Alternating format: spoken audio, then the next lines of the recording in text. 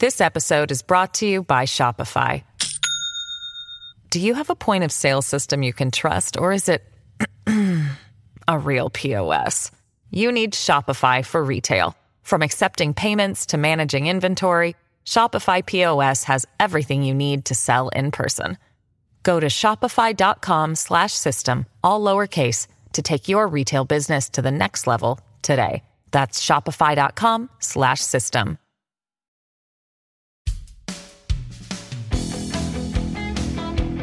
Hello and welcome to Killer Queens, a true crime podcast. I'm your host, Torella. And I'm your better, prettier, younger host, Tori. We're sisters who are obsessed with true crime. And love gal-palin with you about cases. You can expect the occasional curse word, lots of Friends quotes, and all the 90s nostalgia. To get in on the conversation, check us out at killerqueenspodcast.com. You can also find us on Instagram and Facebook at Killer Queens Podcast. And we're on YouTube at Killer Queens, a true crime podcast. Okay, y'all, grab your Capri Suns or your Surge and let's talk about some true crime. Okay, I have a little bit of a funny story. Just coming in hot, huh? Coming in hot, yeah. So yesterday, I pick up the boys from daycare and we're driving home. And Ben, the 5-year-old, is getting into like pranking and telling jokes and like saying silly stuff, like, you know, calling you like a butt face or an eyeball head or something, you know, like whatever. And so he's like, Mom, you're a stinky stinker butt. And Jesse, the 3-year-old, goes like immediately, don't call my mom stinky. She not stinky. And I was like, oh, thanks, Jesse. He like rode in on his white horse. Yeah. It's like, it was there for you. Don't talk about my mama that way. It was so funny. It reminded me of white chicks were like, oh, you want to talk about mother. Yes. Jesse was definitely that. Like, hold my beer. I'm going to take care of this. Yeah, it was so funny. I was like, he's never done that before. Like, don't talk about my mom. I love it. It was adorable. Yes. Okay, so today's case is like a doozy. It's a big fat doozy, yes. Oh my God, such a doozy. Doozy and a half, really. Yeah. Before we jump into the Biggie and Tupac case, though, cases, each in its own right, we just want to remind you about our Patreon.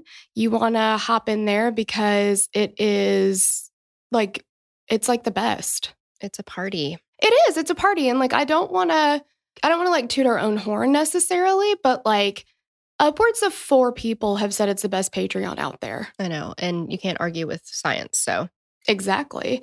We release 3 episodes a week, y'all. 3. So if you want 2 bonus episodes a week, head over to the Patreon. And even if you join just at the lowest level and you don't get all the bonus episodes, you get everything ad-free. Instant access to the part 2. Yes, instant access. Whenever you want to partake in that, you know? Exactly. You don't got to wait a week. So there's lots of good stuff in there. And you still get a bonus episode a month, even at the lowest level. So something for everybody. Check it out. It's patreon.com/killerqueenspod. We do have a case discussion group that's free on Facebook. We are doing weekly lives in there. We do weekly lives on our Instagram page. Like, there's lots of fun stuff going on. So come hang with us. Like, if you want to hang out with us more than just right now, like, let's do it. Absolutely. And if you were to partake in the upper level Patreon group, you get a little bit more of an exclusive Facebook group that you can join where we kind of talk a little bit more intimately, but it's still just gal-palin about your favorite true crime stuff or just about 90s stuff or just about whatever kind of stuff. Yeah, and we do a bonus live in there every week too. So you would get 2 lives, 3 episodes. I mean, I just like, I cannot stress enough. It's like an infomercial from the early 2000s. Like, can you tell us again all of the amazing free things that you could get? And if you act now, you'll get a bonus, like blah, blah, blah. You get 2 for the price of 1. But yeah, and you know what? That's all for less than the price of a Tamagotchi. That's incredibly true. I mean, come on. Per month. Right. Sure. Yeah. Sure. I mean, if you're like me and you go to Starbucks, the $10 a month one will get you, like you can get that for less than one trip to Starbucks. My I'm a goodness. full monster. I keep just upping. I'm like, how about, what else can I add? I've got money to spend here, ladies. Come on. Exactly. Once you put it in the app, it's like, it's not real money, right? Exactly. That's how I feel. Mm-hmm. All right. So I feel like we've covered that. Yeah, I do too. We just want to let you know how fun it is in there. Yes. And if you want to hear two white chicks talk about rap and the story of B.I.G and Tupac, then keep listening. Keep on listening. Here we go. All right. So between September of 1996 and March 1997, there were several cultural events that took place. To name a few, on September 8th, 1996, Blue's Clues premiered on Nick Jr. Oh. Still going strong. Yeah, it is, but it's changed and I almost can't even get into it. Yeah. November 5th, 1996, Bill Clinton wins the presidential election for his second term. November 16th, 1996, Space Jam is released in theaters. Amazing. December 25th, 1996, the death of JonBenet Ramsey. Again, we almost can't get into that. Yes. February 5th, 1997, a civil jury finds O.J. Simpson liable for the deaths of Nicole Brown and Ron Goldman.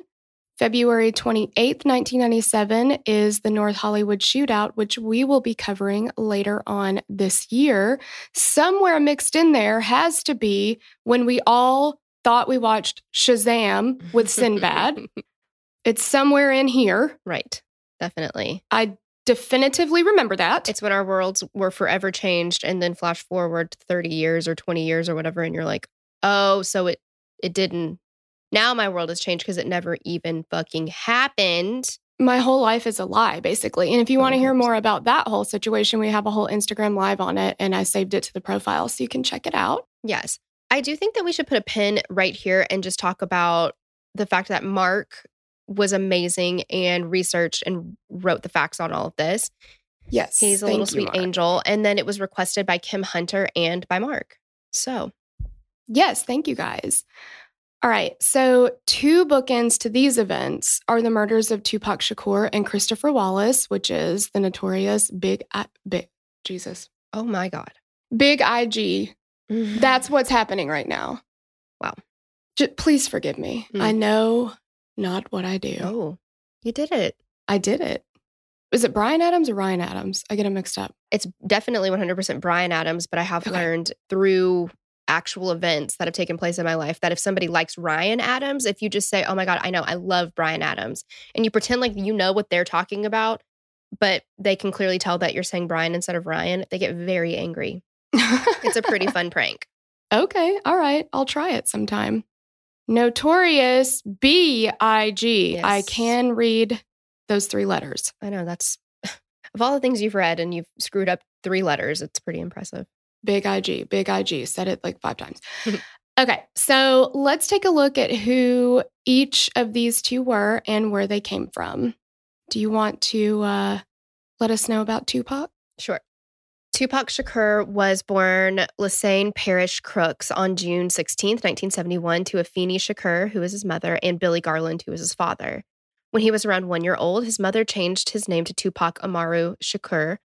He was named after the descendant of the last Incan ruler, Tupac Amaru. His mother would later say, I wanted him to have the name of revolutionary indigenous people in the world. I wanted him to know he was part of a world and not just from a neighborhood. From a very early age, his mother wanted to instill in him that he was bigger than his immediate surroundings. There was more to the world than just their Harlem neighborhood. He had an older stepbrother and a half-sister who was 2 years younger than him. Both of Tupac's parents were involved in the Black Panther Party in the late 60s and early 70s. In fact, a month before he was born, his mother, Afeni, was put on trial in New York City as part of the Panther 21 criminal trial. She was acquitted of over 150 charges. I also heard that she represented herself. Yes, I heard that too. She's a badass. Yeah, she was is. a badass. I mean, and the Panther 21 was a group of 21 Black Panther members who were arrested and accused of planning a coordinated bombing and rifle attacks on 2 police stations and an education office in New York City. Yes. And she said, "Not today, bitch." Exactly. Other members of the family involved in the Black Panther Party served time in prison. His stepfather, Mutulu Shakur, was placed on the FBI's 10 most wanted list for 4 years and was convicted of robbing an armored truck in 1981 that resulted in the deaths of a guard and police officers. He was sentenced to 60 years in prison. Tupac's godfather was a high-ranking member of the Black Panther Party and convicted of murdering a school teacher during a robbery. His sentence was overturned when it was revealed that the prosecution hid evidence that he was in a meeting 400 miles away at the time of the murder and robbery. Wow. Yeah, that's real sweet, prosecution. Just wow. And I think we should also just make a little pony. Oh, you haven't got me with that in a really long time. I know. Every time I say little and I can't think of the next word, she's like, pony. I'm like, hey, I'm going to go pick up this little pony. Shut up. Yeah. I wanted to wait, give it enough time to settle to where you would let your guard down and then blast you with it again. You totally did. Find a fresh take on a fall getaway to Wilmington, North Carolina and beaches. Enjoy hiking trails in a state park, fresh seafood with a side of live music, and fall festivals galore. Then live it up along the Riverwalk in Wilmington's historic downtown. With 3 island beaches, Carolina, Curie, and Wrightsville, and a vibrant downtown, you get the best of the Carolina coast all in one place. Plan your fall getaway at WilmingtonandBeachesVacation.com. Hey, it's Kaylee Cuoco for Priceline. Ready to go to your happy place for a happy price? Well, why didn't you say so? Just download the Priceline app right now and save up to 60% on hotels. So whether it's Cousin Kevin's Kazoo Concert in Kansas City, go Kevin, or Becky's Bachelorette Bash in Bermuda, you never have to miss a trip ever again. So download the Priceline app today. Your savings are waiting. Go to your happy place for a happy price. Go to your happy price, Priceline.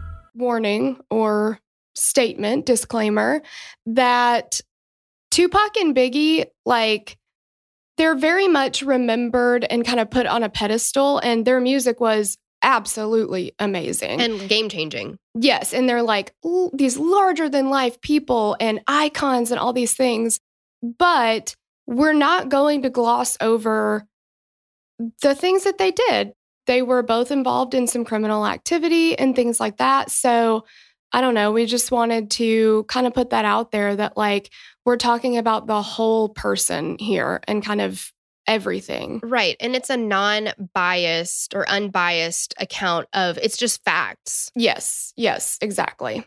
So that is not to negate or dismiss anything that they did in the music industry, because I love both of them as artists. I think that, sometimes, unfortunately, we have to look at what they contributed to the music scene or society or whatever, and then you got to kind of take them for who they are as a person. So that's what we're trying to do here.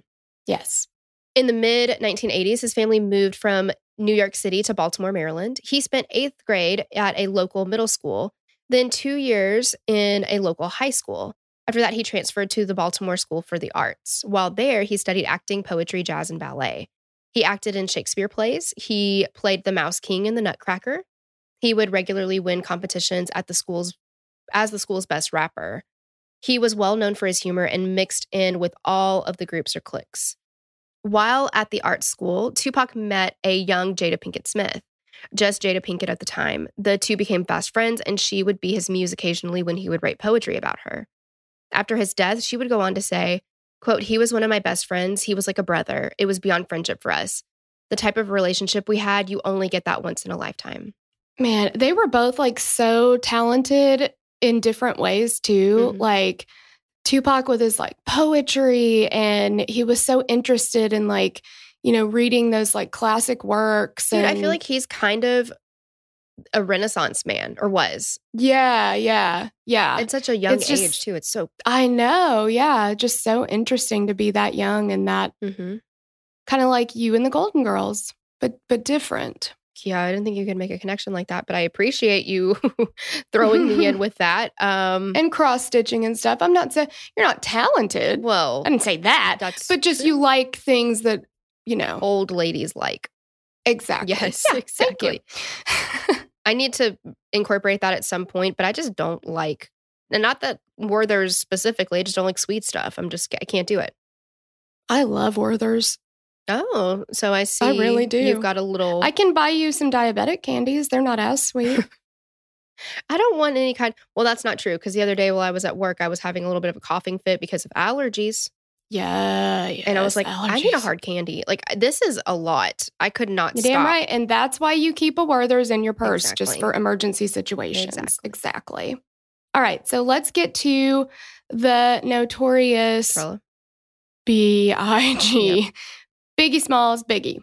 Christopher Wallace was born on May 21st, 1972, to Jamaican immigrant parents Valletta Wallace and Selwyn George Latour, which was his father. When he was just 2 years old, his father abandoned the family. His mother worked 2 jobs for years to make ends meet. While in middle school, he excelled and won several awards as an English student. It was also around this time that he gained the nickname Big because he was overweight at a young age. He would claim later that he began dealing drugs at 12 years old. With his mother working 2 jobs, he was free to come and go throughout the day, but all of his friends looked back and laughed because when it was time for her to get off the train after working for the day, Biggie would always make his way back home on time. Valletta did everything she could to raise her son right and was tough on him when she needed to be. She would make him sit on the steps of their apartment building during the days that she was home and not go out running the streets with his friends.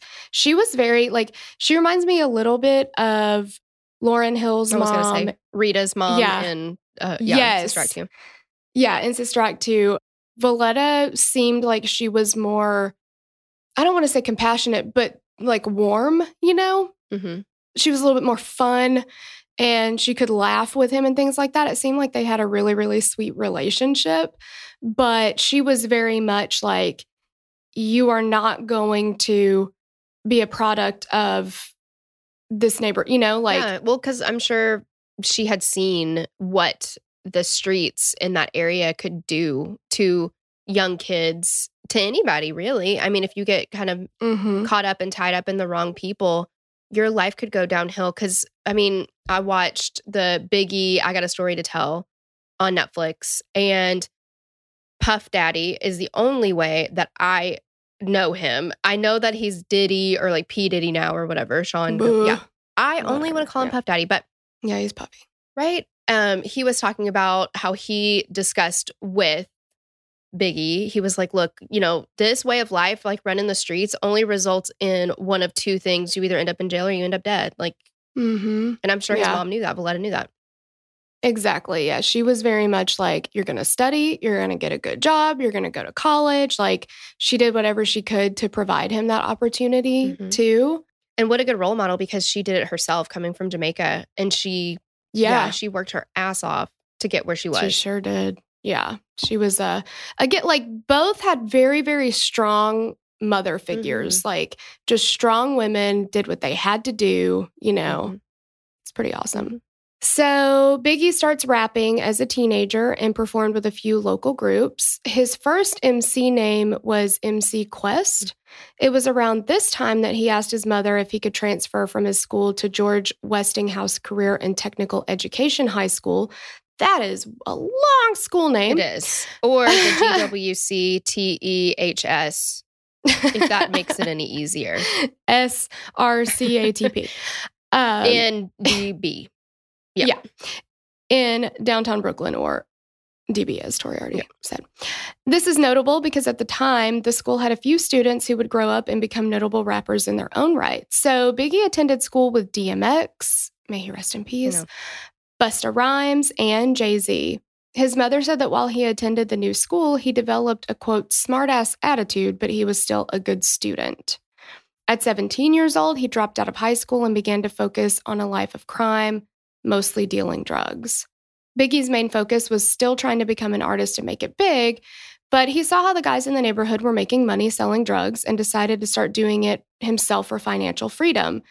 It didn't take long for him and his crew to become the biggest dealers in their neighborhood and surrounding areas. During one interview in the Netflix documentary, Biggie, I Got a Story to Tell, it's revealed that they were making upwards of $7,000 per week. Wow. Oh, wow. Yeah. I mean, and what, do you blame them? Mm-hmm. It's okay, here are my 2 options. Suffer. Yeah, or make money and be able to keep the lights on and put food on the. I mean, my mom is busting her ass working 2 or 3 jobs and we're barely making ends meet. Mm-hmm. Like, you feel like you're never getting ahead and you have these older guys in your neighborhood being like, hey, kid, come do this. You'll make some money. Like, of course they're going to do it. Like, and when you're young, you feel invincible and you don't think that anything's going to happen to you. 100%. 100%. The drug dealing continued for a while, and Biggie did everything he could to hide it from his mother, knowing that she would flip the absolute F out if she found out. Like, a big time. She would flip out. Oh, yeah. By this time, she was working 9 to 5 as a teacher, and the corner where they would work was right near her train stop. So that's risky. It's risky, but it's also kind of like, I mean, God forbid if it was them, if she came home from work early, they're totally in trouble. But it's a good way to keep an eye out and be like, okay, well, she's not here yet, Yeah, exactly. Because she, like, where they were, they could kind of see all the way down Fulton Street, and they would keep an eye on, there was like this huge clock at the end, and they would keep an eye on the time. And when it was time for her train to pull in, Biggie would rush home to beat her there. So he was like always trying to like beat the clock, basically. But like you said, if she came home from work early for some reason, he's totally screwed. Mm-hmm. And there's other ways that he might get caught. One day, Valletta was home and doing some cleaning. She went into Christopher's room and was like, what in the actual F? It is so dirty. So she's like cleaning it up. She saw on the windowsill that there was a plate with some old food sitting on it. Oh my gosh, I would be so mad. Mm-hmm. Valletta dumped the food in the trash and cleaned the dishes from his room. And when he got home and went towards his room, Valletta chastised him about leaving a plate in his window with old mashed potatoes on it to dry and get stuck to the plate. What she did not realize was that Christopher had left some crack on the plate to dry out before they sold it. When he told her what it was, she was frickin' pissed. Mm-hmm. She went as far as to kick him out of the house. He promised to stop dealing, but it was too little too late. Even after he was kicked out of his home, he kept dealing for a little while. I would not know what crack was either if I saw it. Mm-mm. I would be like, yeah, you left some old food out or something. Exactly. I have no idea. In 1989, Big was arrested on weapons charges and sentenced to 5 years of probation. In 1990, he was arrested again and found to be in violation of that probation. A year later, he was arrested in North Carolina for dealing crack cocaine. He would serve 9 months in jail before being able to post bail. After he was released from jail, he returned home to New York City and began working on a demo tape. He decided that he was going to give music a legitimate shot and put everything he could into it. Okay, so let's talk about Tupac's career. Tupac got his start, and his meteoric rise to stardom began in 1980. He began his career as MC New York. That same year, he began to attend poetry classes that were given by Layla Steinberg. Shortly after he began attending her classes, Steinberg became his manager. After organizing a concert for Tupac and his group, Strictly Dope, she managed to get him signed by Atron Gregory. I hope I'm saying that name right. I think so. And he was the manager of the rap group Digital Underground. Oh, so good. I know. Gregory put Tupac out on tour with the group as a roadie, and he quickly became a dancer for the group. Eventually, he worked his way up to being an MC on the stage with the group, and he was featured on one of their singles, same song, credited as Tupac with a 2. The single would go on to be featured on their 1991 EP titled This Is an EP Release. Straightforward, to the point. I like it. Yeah, exactly. They're like, no questions here. Right. And he was featured, or that track was featured on the soundtrack for the movie Nothing But Trouble, starring Dan Aykroyd, Chevy Chase, John Candy, and Demi Moore. After gaining notoriety with Digital Underground, the next step was for Tupac to record his first album, Tupacalypse Now, a reference to the 1971 movie Apocalypse Now. This album is regarded by many as one of the most influential to be released. Many rappers... Oh, wait. Sorry, 1979 movie. What did I say? 71, which is fine, but I feel like there will be one person who will be like, that movie did not come out in 71. Right. Do your research. So, yeah. Many rappers cite it as the inspiration for their own music, including Eminem, Nas, The Game, and Talib Kweli. Again, I not totally sure. Yeah, so sorry if I fucked that up. This album would not come and go without some controversy, though. In Texas, 19-year-old Ronald Ray Howard had been pulled over by a state trooper, Bill Davidson. During the traffic stop, Howard gunned Davidson down, killing him. He was listening to Tupacalypse Now, and Davidson's widow would say to the press, quote, "There isn't a doubt in my mind that my husband would still be alive if Tupac hadn't written these violent anti-police songs and the companies involved hadn't published them and put them out on the street." So she also goes on to say, "I'm sure Tupac has no feelings for me or what happened to my husband. He obviously has a great anger toward law enforcement. All he cares about is singing songs and making money, no matter who he hurts." I feel like it's not the same, obviously, but when we did the Framing Britney Spears episodes and the, oh my gosh, who was it? Like Congresswoman or Congressman's wife or something like that. Oh, yeah. And it's the same shit, and he's problematic these days, and I understand that, but it's a good reference or good example to give. Marilyn Manson's been dealing with that shit for forever. Every rapper has been dealing with this, I guarantee it. Yeah, like Columbine, and then everybody being like, well, they listened to Marilyn Manson and they played violent video games. Yes. It's like, people know right from wrong. Right. Like, and the thing is, I mean, that would be the same as saying, well, because what was he watching? Was he watching some movie with gun violence? Was he watching the news? Yeah, I listened to Limp Bizkit break stuff a lot when I was in high school. I didn't chop anybody up with a chainsaw. Yeah. I didn't skin their ass alive. If you wanted to go for the rhyme, it would be skin their ass raw. But exactly. Damn I it. know. Yeah, you're right. But yeah, that's just so ridiculous. And anybody is entitled to put out whatever music they want to put. Their lyrics are their own. That's the beauty of the entertainment industry and being able to express yourself through whatever media you want to. Yeah. And Tupac did have some run-ins with law enforcement that were not okay. Well, I mean, my God, like, again, I've said it before, and I know for a fact that we will never understand, Terrell and I will never understand what it's like to be a person of color and to have to deal with law enforcement the way that it has been for years and years and years for people. And I hate that. I hate it so much. But no wonder the lyrics or the words on his music were so, I don't want to say anti-police, but really, really upset with the police at the very least. I mean, what the fuck else was he supposed to feel? Exactly. Yeah. Like, police are not clean. Their hands aren't clean in all this, like. Yeah, exactly. Exactly. This episode is brought to you by Shopify. Do you have a point of sale system you can trust, or is it a real POS? You need Shopify for retail. From accepting payments to managing inventory, Shopify POS has everything you need to sell in person. Go to shopify.com/system, all lowercase, to take your retail business to the next level today. That's shopify.com/system.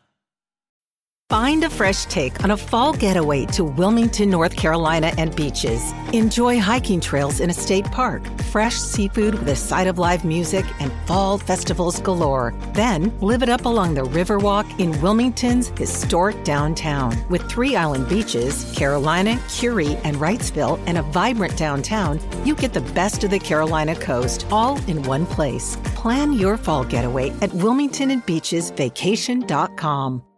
Howard would be convicted of capital murder and sentenced to death. He was executed on October 6, 2005 in Huntsville, Texas by lethal injection. Again, I mean, my God, quit killing people in Texas because you know what's going to happen to you. Man, well, don't kill people anywhere, but still. Yeah, they're not afraid to. No. Reacting to the situation, then Vice President Dan Quayle said, "There's no reason for a record like this to be released. It has no place in our society." To which Tupac responded, "I just wanted to rap about things that affected young Black males. When I said that, I didn't know that I was going to tie myself down to just take all the blunt and hits for all the young Black males, to be the media's kicking post for young Black males." Gotta blame somebody, Right? I guess. Exactly. Well, and unfortunately, he was brave enough to be the mouthpiece for this problem. Right. And of course, everybody's going to be like, oh, look at what he's doing to the world. Yeah. But that's the thing. I'm sorry.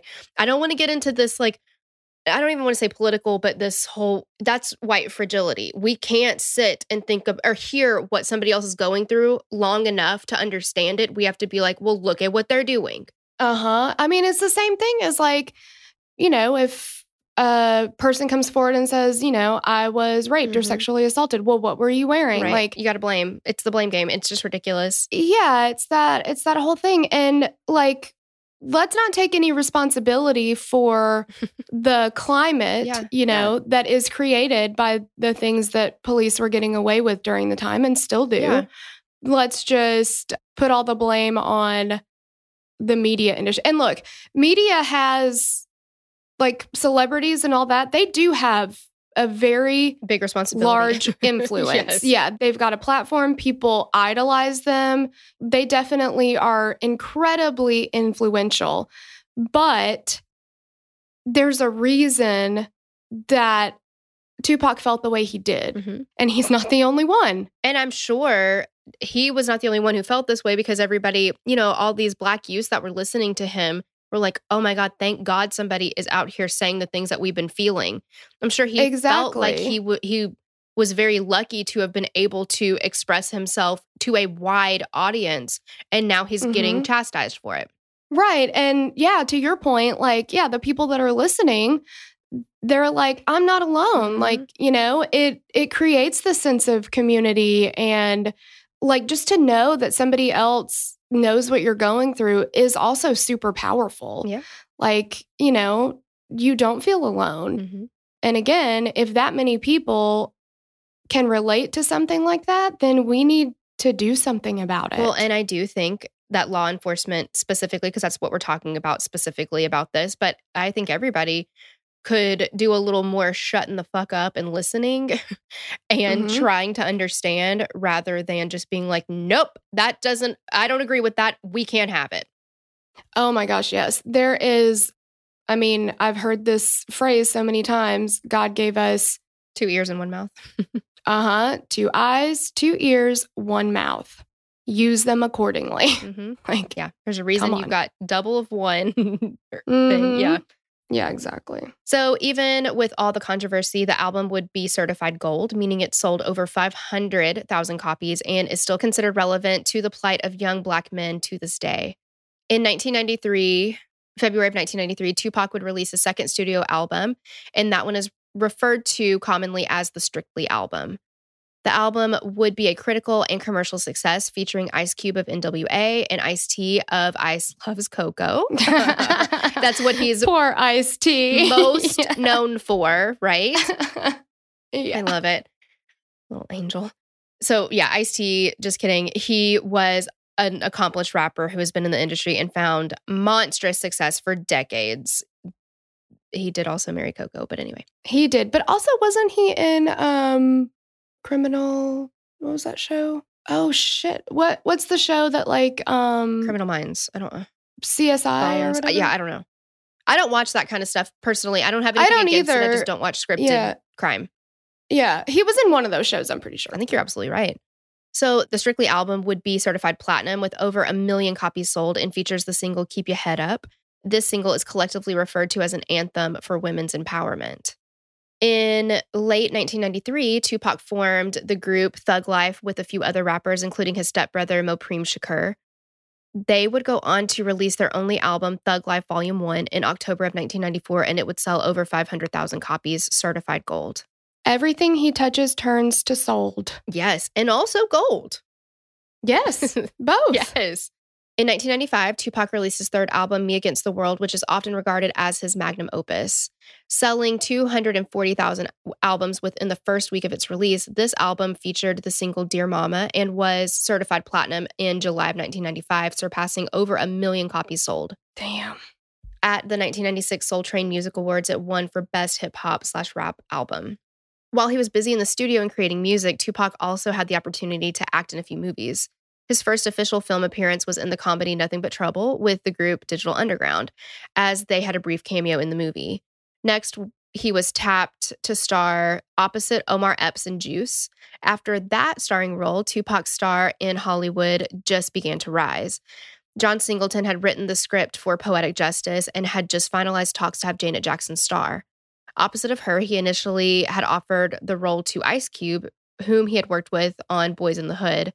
Ice Cube passed, saying, "Man, I can't do romance." Singleton's next choice was Tupac, who he had recently seen in an advanced screening of Juice. Tupac jumped at the chance to work with Janet Jackson, and they quickly put together a screen test. Their chemistry was off the charts, and the movie proceeded. I've seen this. It's been recommended for me. It was on Hulu last month. I don't know if it still is, and I hope it is. If not, I don't mind paying for it. But I really want to watch it. It's been, like Hulu's like, bitch, watch this movie. Like, you're going to like it. And I'm like, maybe later. Yeah. I did not know, until we started looking into this case, I didn't realize that Tupac did as much acting as he did. I was surprised about that. Yeah. I mean, it makes sense, though, because he was the school that he started out in. I mean, he did a lot of acting. He did a lot of everything. Yeah. If it came to... Yeah, he was just an all-around talent. Yeah. Recently, John Singleton spoke out about talking to Tupac during filming and telling him that he should give up rap and focus on acting. He told him he was an okay rapper. This was years before Tupac released Me Against the World, but he was a better actor. Tupac's response was, "Fuck you, hip hop is my voice." Singleton also said, "I'm the stupidest person in the world to be telling Pac that." Yeah, and he the way he said it was just like, "No, man, this is my calling." Yeah, exactly. This is what I do. He wasn't an aggressive attack or anything. He was just like, yeah, nah. After Poetic Justice, he would be in Above the Rim. After his death, there were 3 more films released that he starred in: Bullet in 1996, Gridlocked in 1997, and Gang Related also in 97. Originally, director Alan Hughes had him cast in Menace to Society, but replaced him in the film when Tupac assaulted him on the set over a script dispute. John Singleton had also planned to have him star in 2001's Baby Boy before his death, a role that was given to Tyrese Gibson. Yeah. I love Tyrese. As you should. Yeah. I mean, again, super talented. My God. Yeah. In the film, as an homage to Tupac, Tyrese's character's room had a mural of Tupac on the wall. So it's easy to see that Tupac's star was not only on the rise, but taking off like a rocket. He was sought after by acclaimed directors in film, and the music industry couldn't wait for his next album. Okay. So, again, as talented as Tupac was, and as much of a star as he did not live necessarily on the straight and narrow. Well, was a fully formed person, and sometimes that means that people have dark sides to them. Exactly. And he's rapping about things that affect him, right? So he's rapping about things that he has seen, he's been affected by, he's been part of, things like that. Personal experiences, of course. Yes. In 1991, he was actually suing the city of Oakland Police Department for $10 million. Here it is in his own words from an interview about the incident with an acclaimed hip-hop writer, Davey D. Do you want to be Davey D or Tupac? I'll be Davey D. Okay. Can you talk about your recent encounter with police brutality at the hands of the Oakland PD? We're letting the law do its job. It's making its way through the court system. We filed a claim. Recount the incident for those who don't know. For everyone who doesn't know, I, an innocent young Black male, was walking down the streets of Oakland minding my own business, and the police department saw fit for me to be trained or snapped back into my place. So they asked me for my ID and sweated me about my name because my name is Tupac. My final words to them was, "Fuck y'all." Next thing I know, I was in a chokehold, passing out with cuffs on, headed for jail for resisting arrest. Yes, you heard right. I was arrested for resisting arrest. What does this sound like? Yeah. Where is all this now? We're in the midst of having a $10 million lawsuit against the Oakland Police Department. If I win and get the money, then the Oakland Police Department is going to buy a boys' home, me a house, my family a house, and a Stop Police Brutality Center and other little odd things like that. So in the end, they settled for, wait for it, $43,000. Wow. And he got the shit beat out of him for jaywalking. Okay. Yeah. Okay. And that's why this kind of stuff keeps happening. Yeah. August 22nd, 1992, after performing at an outdoor festival, Tupac met with fans, signed autographs, and posed for photos for about an hour. After a bit, a conflict broke out, and Tupac brandished a legally owned and carried Colt Mustang pistol. After drawing it, he dropped it on the ground. When someone from his crew picked it up, it accidentally discharged. 100 yards away at a schoolyard, 6-year-old Kyed Walker Teal was fatally shot in the forehead while riding his bicycle. Mm-mm. Police tracked the bullet to Tupac's pistol, and his stepbrother was arrested. Due to a lack of witnesses, no charges were filed. In 1995, Walker Teal's mother filed a wrongful death suit against Tupac and settled for somewhere between $300,000 to $500,000. Yikes. I don't know. I don't know if it actually accidentally discharged and somehow hit a kid in the forehead. I mean, not that they aimed at this child or anything like that, but it's just so sad. It is so sad. And I do understand, I mean, depending on where you stand with gun laws and if you, right to carry, all this stuff, but it can go wrong really quickly. It can be it's a precarious situation to carry a gun. Mm-hmm. I've heard of people who are very, very knowledgeable about guns and gun safety and have shot them themselves on accident, not fatal or anything, but still, right. It's just so dangerous. It is. And I think this is where things like this really put into context, how young Tupac was. Because again, at that time, especially young men, they feel invincible. Some are a little bit, quicker with a temper. Tupac had a temper. That was, everybody around him knew that, He was fairly easy to anger. And anybody who does practice gun safety will tell you, you don't pull it out every time you get upset. You know what I mean? Right. Emotions are running high. That's not the time you want to pull out a gun. So, of course, things are going to go awry when emotions are high and everybody's pulling out a gun every time they get mad about something. Right. And that happens a lot in this, with all the different people involved in this case. Literally every time they see each other, it's guns are getting drawn and all kinds of stuff. It's just so dangerous. October 1993, in Atlanta, two brothers, Mark Whitwell and Scott Whitwell, off-duty police officers, were out celebrating with their wives since one had passed the Georgia bar exam. After leaving a restaurant, they were intoxicated and went to cross the street. As they did, a vehicle came down the road and almost hit them. They exchanged words with the occupants of the vehicle, one of which happened to be Tupac Shakur. A second car arrived and the Whitwells turned to run away. As they ran, Tupac shot one in the buttocks and the other in the back. And this is where it gets a little bit sketchy. Both of the officers were found to be in possession of stolen firearms, and Mark Whitwell was charged with firing at Tupac's car. And Mark says, from what I've been able to find, here's what went down. By the time the second car showed up, the passengers in the first car were out and on the road yelling back and forth with the Whitwells. With the second car stopped, Mark pulled out his gun and, according to some sources, shot at Tupac's car. This is when they turned to run and Tupac returned fire. Mark Whitwell was charged with firing at Tupac's car and making false statements to investigators. Tupac was charged with the shootings as well. Eventually, all the charges were dropped, citing that Tupac acted in self-defense. The Whitwells later filed civil suits against Tupac. Mark's was settled out of court while Scott's went to trial and he won a $2 million settlement. Eventually, the lawsuit resulted in a default judgment against the estate of Tupac. If it was deemed as self-defense, how do they get to file civil suits? No idea. That doesn't make any sense to me. And it seems like it'd be pretty easy to tell, were there bullet holes in the car or were there not? Right. And especially if he's got all these other, he's in possession of stolen firearms, that's pretty bad. Yeah, pretty bad. We need to look into that. Also in 1993, Tupac was charged with assaulting a fellow rapper, Chauncey Wynn. Wynn claimed that he threw a microphone and swung a baseball bat at him.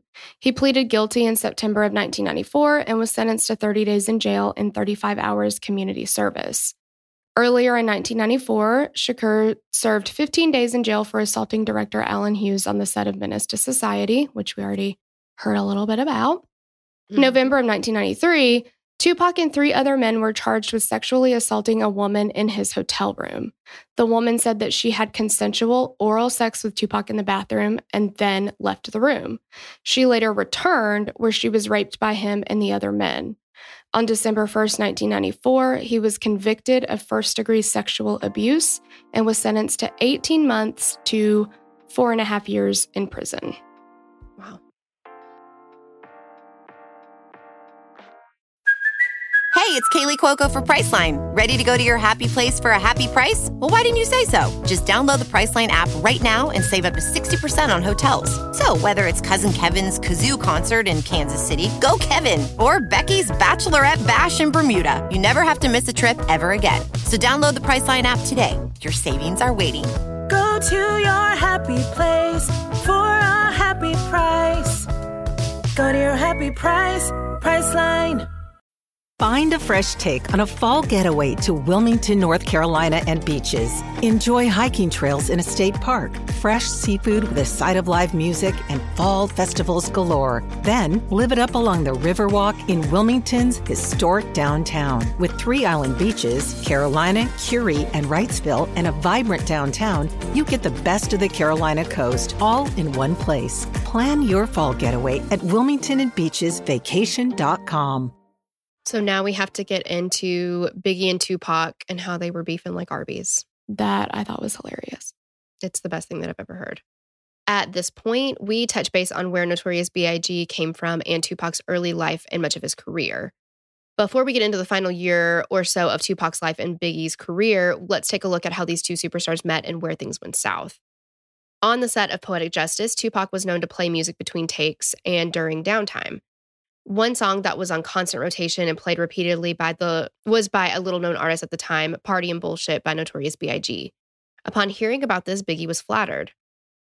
At the time, Tupac was established in the industry and Biggie was just getting started. In 1993, the two finally met when Biggie was in LA and asked a local drug dealer if he could make the introduction between him and Tupac. The dealer put it together and Biggie met Tupac in his LA home. Whenever Biggie would find himself in LA, he always made a point to see Tupac as much as he could, and Tupac would do the same when he was in New York. When Tupac had shows, he would call Biggie on stage to perform with him. Their friendship took on more of a mentor-mentee relationship when Biggie asked Tupac to be his manager. Tupac told Biggie that he needed to stick with his current manager, Sean Combs, a.k.a. P. Diddy, a.k.a. Puff Daddy, a.k.a. Puffy, a.k.a. Diddy, a.k.a. Brother Love. Whatever, Puffy. Tupac told Biggie that Puffy would make him a superstar. When Tupac had been visiting New York, he met Jacques Haitian Jack Agnant and James Jimmy Henchman Rosemond. These were two underworld figures that were known to be shady. Biggie warned Tupac that he shouldn't be dealing with them. These two were known to rob and extort musical artists whenever they could. Tupac didn't heed Big's warnings and continued to hang with the pair. Haitian Jack was one of the 3 men accused of sexual assault in Tupac's hotel room. He would make a plea and face no jail time. In 2007, he was deported from the U.S. for shooting at someone. Eventually, Jimmy Henchman would be sent to prison for life for drug trafficking. They were both like awful dudes, from what I can understand. Bad news. Yeah, they were. That's the kind of crowd you don't want to hang around with, you know? Yeah. Oh, yeah. On November 30th, 1994, Tupac was recording some lines for a mixtape with a local rapper. While there, his pager kept going off and he was clearly distracted. It was Jimmy Henchman. He was offering Tupac $7,000 to come to a studio in Times Square to record a verse for Lil Sean. Tupac had mounting legal fees from all of his run-ins with the law and reluctantly took the job. Tupac arrived with 1 or 2 others and parked in the parking garage. When they rounded the corner towards the front entrance of the studio, they saw some members of the Junior Mafia group, which was started by Biggie. Those members went inside to let everyone know that Tupac had arrived, while Tupac and his people smoked outside before heading up. The atmosphere was hyped inside since word had spread that Tupac was coming to record. Unrelated to Tupac coming to the studio, Biggie and Puffy were also at the studio that night. They were on a different floor. They were working on a video for Biggie's song Warning, and the studio had equipment and space for recording and editing on 5 floors. This place was huge. And I'm sorry, just to from what I understand, at this time, Biggie and Tupac were still friendly, right? Oh, yeah. No, they were cool. Everything was fine before this night. Okay, that's what I thought. That's what I understand. Yeah, that's what I understood as well. So Tupac and the crew entered the lobby, and there were 2 men in army fatigues near the elevators and 1 man sitting reading a newspaper. As they approached the elevators, the 3 men jumped up and attacked the group, focusing on Tupac. They demanded that he get on the floor and hand over all of his money and jewelry. He reached for his gun and they fired. 1 bullet hit him in the groin, going through his hip and taking a testicle with it. They ripped off his jewelry and shot again. He was shot in the head twice in the groin, and once in his left hand. I mean, Tupac had around $35,000 worth of jewelry taken, and others had another $5,000 taken. He was dragged into the elevator and taken to the 8th floor where Biggie was and given first aid while the police and an ambulance were called. He asked someone to roll a joint while he made a phone call to either his girlfriend or his mom, not really sure which one, and then they called the police. When the police came, there were a few familiar faces. 2 of the policemen were there when Tupac was arrested for the sexual assault charges, and a 3rd was their supervisor who had also testified on the trial, which Tupac was supposed to hear the verdict on within days. As Officer McKernan arrived, Tupac said, "Hi, Officer McKernan," to which he replied, "Hey, Tupac, you hang in there." After surgery, Tupac checked himself out of the hospital against doctor's advice and attended and went to a Manhattan courtroom in a wheelchair, all bandaged up, and received the guilty verdict on the sexual charges. Tupac and those close to him immediately thought that the entire thing was a setup and put into place by Biggie and Puffy. He claimed that they, along with Uptown Records founder Andre Harrell, had prior knowledge of the robbery attempt. This belief was set into motion and added much more fuel to the East Coast-West Coast hip-hop battle. I just don't get why, other than the fact that they were there already, like, who called you there? Jimmy Henchman. You wouldn't have gone there if not for Jimmy blowing up your damn pager. Well, for sure. And Biggie told Tupac, hey, these guys are bad news. Like, they are known for robbing and taking money and things away from musical artists. Well, and I had heard too, like or read in a couple different things that the $7,000 that Jimmy Henchman had promised Tupac to do this recording, he had been putting off. Like he had been, or he was supposed to have paid him for other gigs that he did. Oh, and he was like making excuses, not paying him. Yeah. Like, oh, I forgot my wallet at home, or whatever.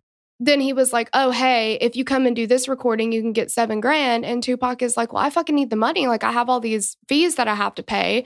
So he was like, I'm going to do what I can. And during that time, he'd been in court on his trial for the sexual abuse case.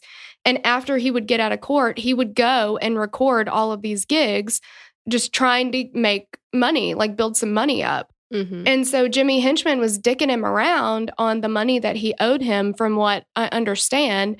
And then he brought him there. Now, they stole $35,000 of jewelry off of him. If Jimmy Henchman owes him money and is not giving it to him, there's either a reason that he doesn't want to or he doesn't have the money or whatever. But doesn't it make sense that like he had tried super, super, super hard to get you there, and the moment that you get there, people obviously targeted him. And he owes you a shit ton of money. Should you die, he doesn't owe you that money anymore. Yeah, exactly. That's what makes the most sense to me. Same. Exactly. I don't understand why the finger was pointed at Biggie, but I don't know. Yeah. So Biggie and Puffy would later release a track titled Who Shot Ya, to which Tupac released Hit 'Em Up, where Biggie and Puffy's track could be taken as a veiled shot at Tupac, never mentioning him or calling him by name or anything. With Hit 'Em Up, Tupac went scorched earth. He called out several East Coast rappers by name, specifically Biggie, claiming to have slept with his wife. It was called an anti-East Coast jihad and is widely said to be the turning point in the relationship of Biggie and Tupac, and the spark that really kicked off the East Coast-West Coast rivalry. And ultimately sparked the deaths of both Tupac and Biggie. It makes me so sad because knowing what we know now and seeing it, and I think it's very important to remember that both of these men are in their early to mid-20s. Yes. So your ego and your invincibility charts it's off the rails, right? I mean, you think nothing's going to happen to you and you don't care anything about saving your reputation, no matter at what cost, it doesn't matter. Yeah. And they're also around a lot of people, especially Tupac, who he's having to like, you know, kind of prove himself. Like, okay, well, 100%. yeah, I'm tough. I can, you know. Well, and I think that even trickled down.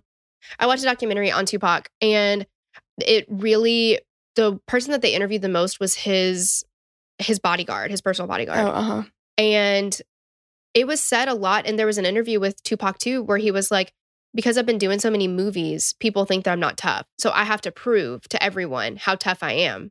Because people were saying like, oh, you're rapping about stuff that you don't even know about. You're not a thug, like all this kind of stuff. And so he felt like he had to come back harder and stronger to prove to everybody that he was. And that like proving how tough I am, you know, like it just really, really highlights, like you said, how young they are and like how natural that is at that point in a young man's life. Like, you know, that their reputation is of like how tough they are is so important, and they don't want to be seen as weak. And, you know, it's just, it's so sad because like you said, knowing what we know now, like, yeah, it just sucks.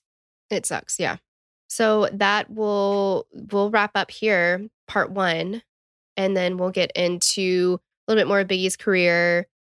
We're going to talk about Death Row Records, Tupac's death, Biggie's death. We're going to get into all of that kind of stuff in the part 2. So if you are part of the Patreon, you will get it immediately. And if you join the Patreon right now, patreon.com/killerqueenspod, even at $3 a month, you will get instant access to part 2 and ad-free at that.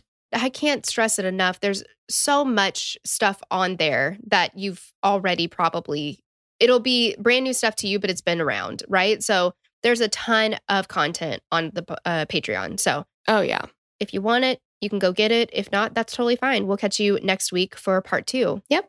Bye. Bye. What's the time? Diaper time. What's the time? Diaper time. But also shout out time. Oh, right. Sorry. But the song is diaper time. I thought you would maybe pick up where I was going with that. No. No, just diaper time is what we're doing now. Yeah. Well, you don't know what I'm doing over here. So we're going to read you guys a list of people who wear diapers. No. That's kidding. Not it. Just kidding. I feel like it's like one of those little kid shows where it's like, where's the clue? And they're like, a clue. Like you're like, we're going to read a list of people who wear diapers. And I'm like, no, it's not. That's silly. That is silly. Okay, but just kidding. We're reading actually our list of our newest patrons. Yay! Hey, girl, thanks. Yay. Hopefully you don't immediately decide to not be a patron after that. Yeah, we did just accuse you of wearing a diaper. But as a joke, it was a goof. Yeah. The only people wearing diapers are me and Torella. Exactly. We know what we like. All right. Thanks. Oops, I crapped my pants. Thank you to Alex. I didn't have anywhere else to go with that. So, right. Yeah. Thank you to Ashley West, Courtney, Anita Furst, Liberty Dermeyer, Nohemi Torres, Melanie Ruark, Abby Vadner, Carlin Moore, Jessica Landrio, Casey Whitaker, Kirsten Lanier, Shanna Anderson, Tanisha Kazluskis, Courtney Kramer, Ashley Cole, Amy Elizabeth, Caitlin Salmon, Kimberly Harper, Caitlin Christopa, Zanziri Perez Canals, Jennifer McIntyre, Brandy Shelton, Samantha H., Nikki Jones, Brittany Hoots, Khadija Ugas, Brianna Johnson, Brenna Hone, Nicole Travaskis, Jordan Banta, Jenna J.L., and Maggie Parker. Oh my God, you guys. Thank you so much. Thank you. We love you. We love you. Oh, and just P.S., make sure you join the exclusive Facebook Hangout group. So go to Patreon, click My Membership on our page. Go to Start Here. You'll see all your stuff, but hang out with us in that Facebook group. It'll be fun. Yay. Bye. Bye. We'd love to hear your thoughts on this case. Connect with us on Instagram or Facebook to continue the conversation. Thanks for listening, and we will meet you back here next week. Bye! The theme song for the show is created and composed by Stephen Toby. You can find more of Stephen's work on SoundCloud. Our logo was created by Sloan Williams of Sophisticated Crayon. You can find more of her work on Etsy. Visit us at killerqueenspodcast.com for merch and other info about the show.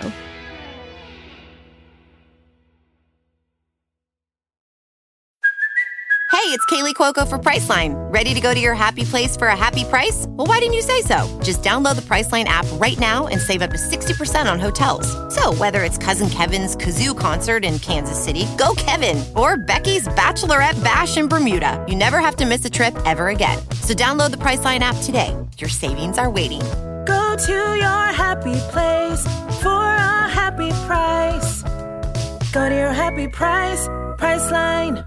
With LinkedIn Jobs, we tap into a network of more than 1 billion professionals to help you find quality professionals quickly and easily for any role you need. Marketing wizards? Found them. Software engineers? Found. That project manager I could never seem to hire? And found. LinkedIn Jobs quickly matches your roles with candidates with the right skills and experience. In fact, 86% of small businesses get a qualified candidate within 24 hours. Post your first job for free and get started at linkedin.com/spoken. That's linkedin.com/spoken. Terms and conditions apply.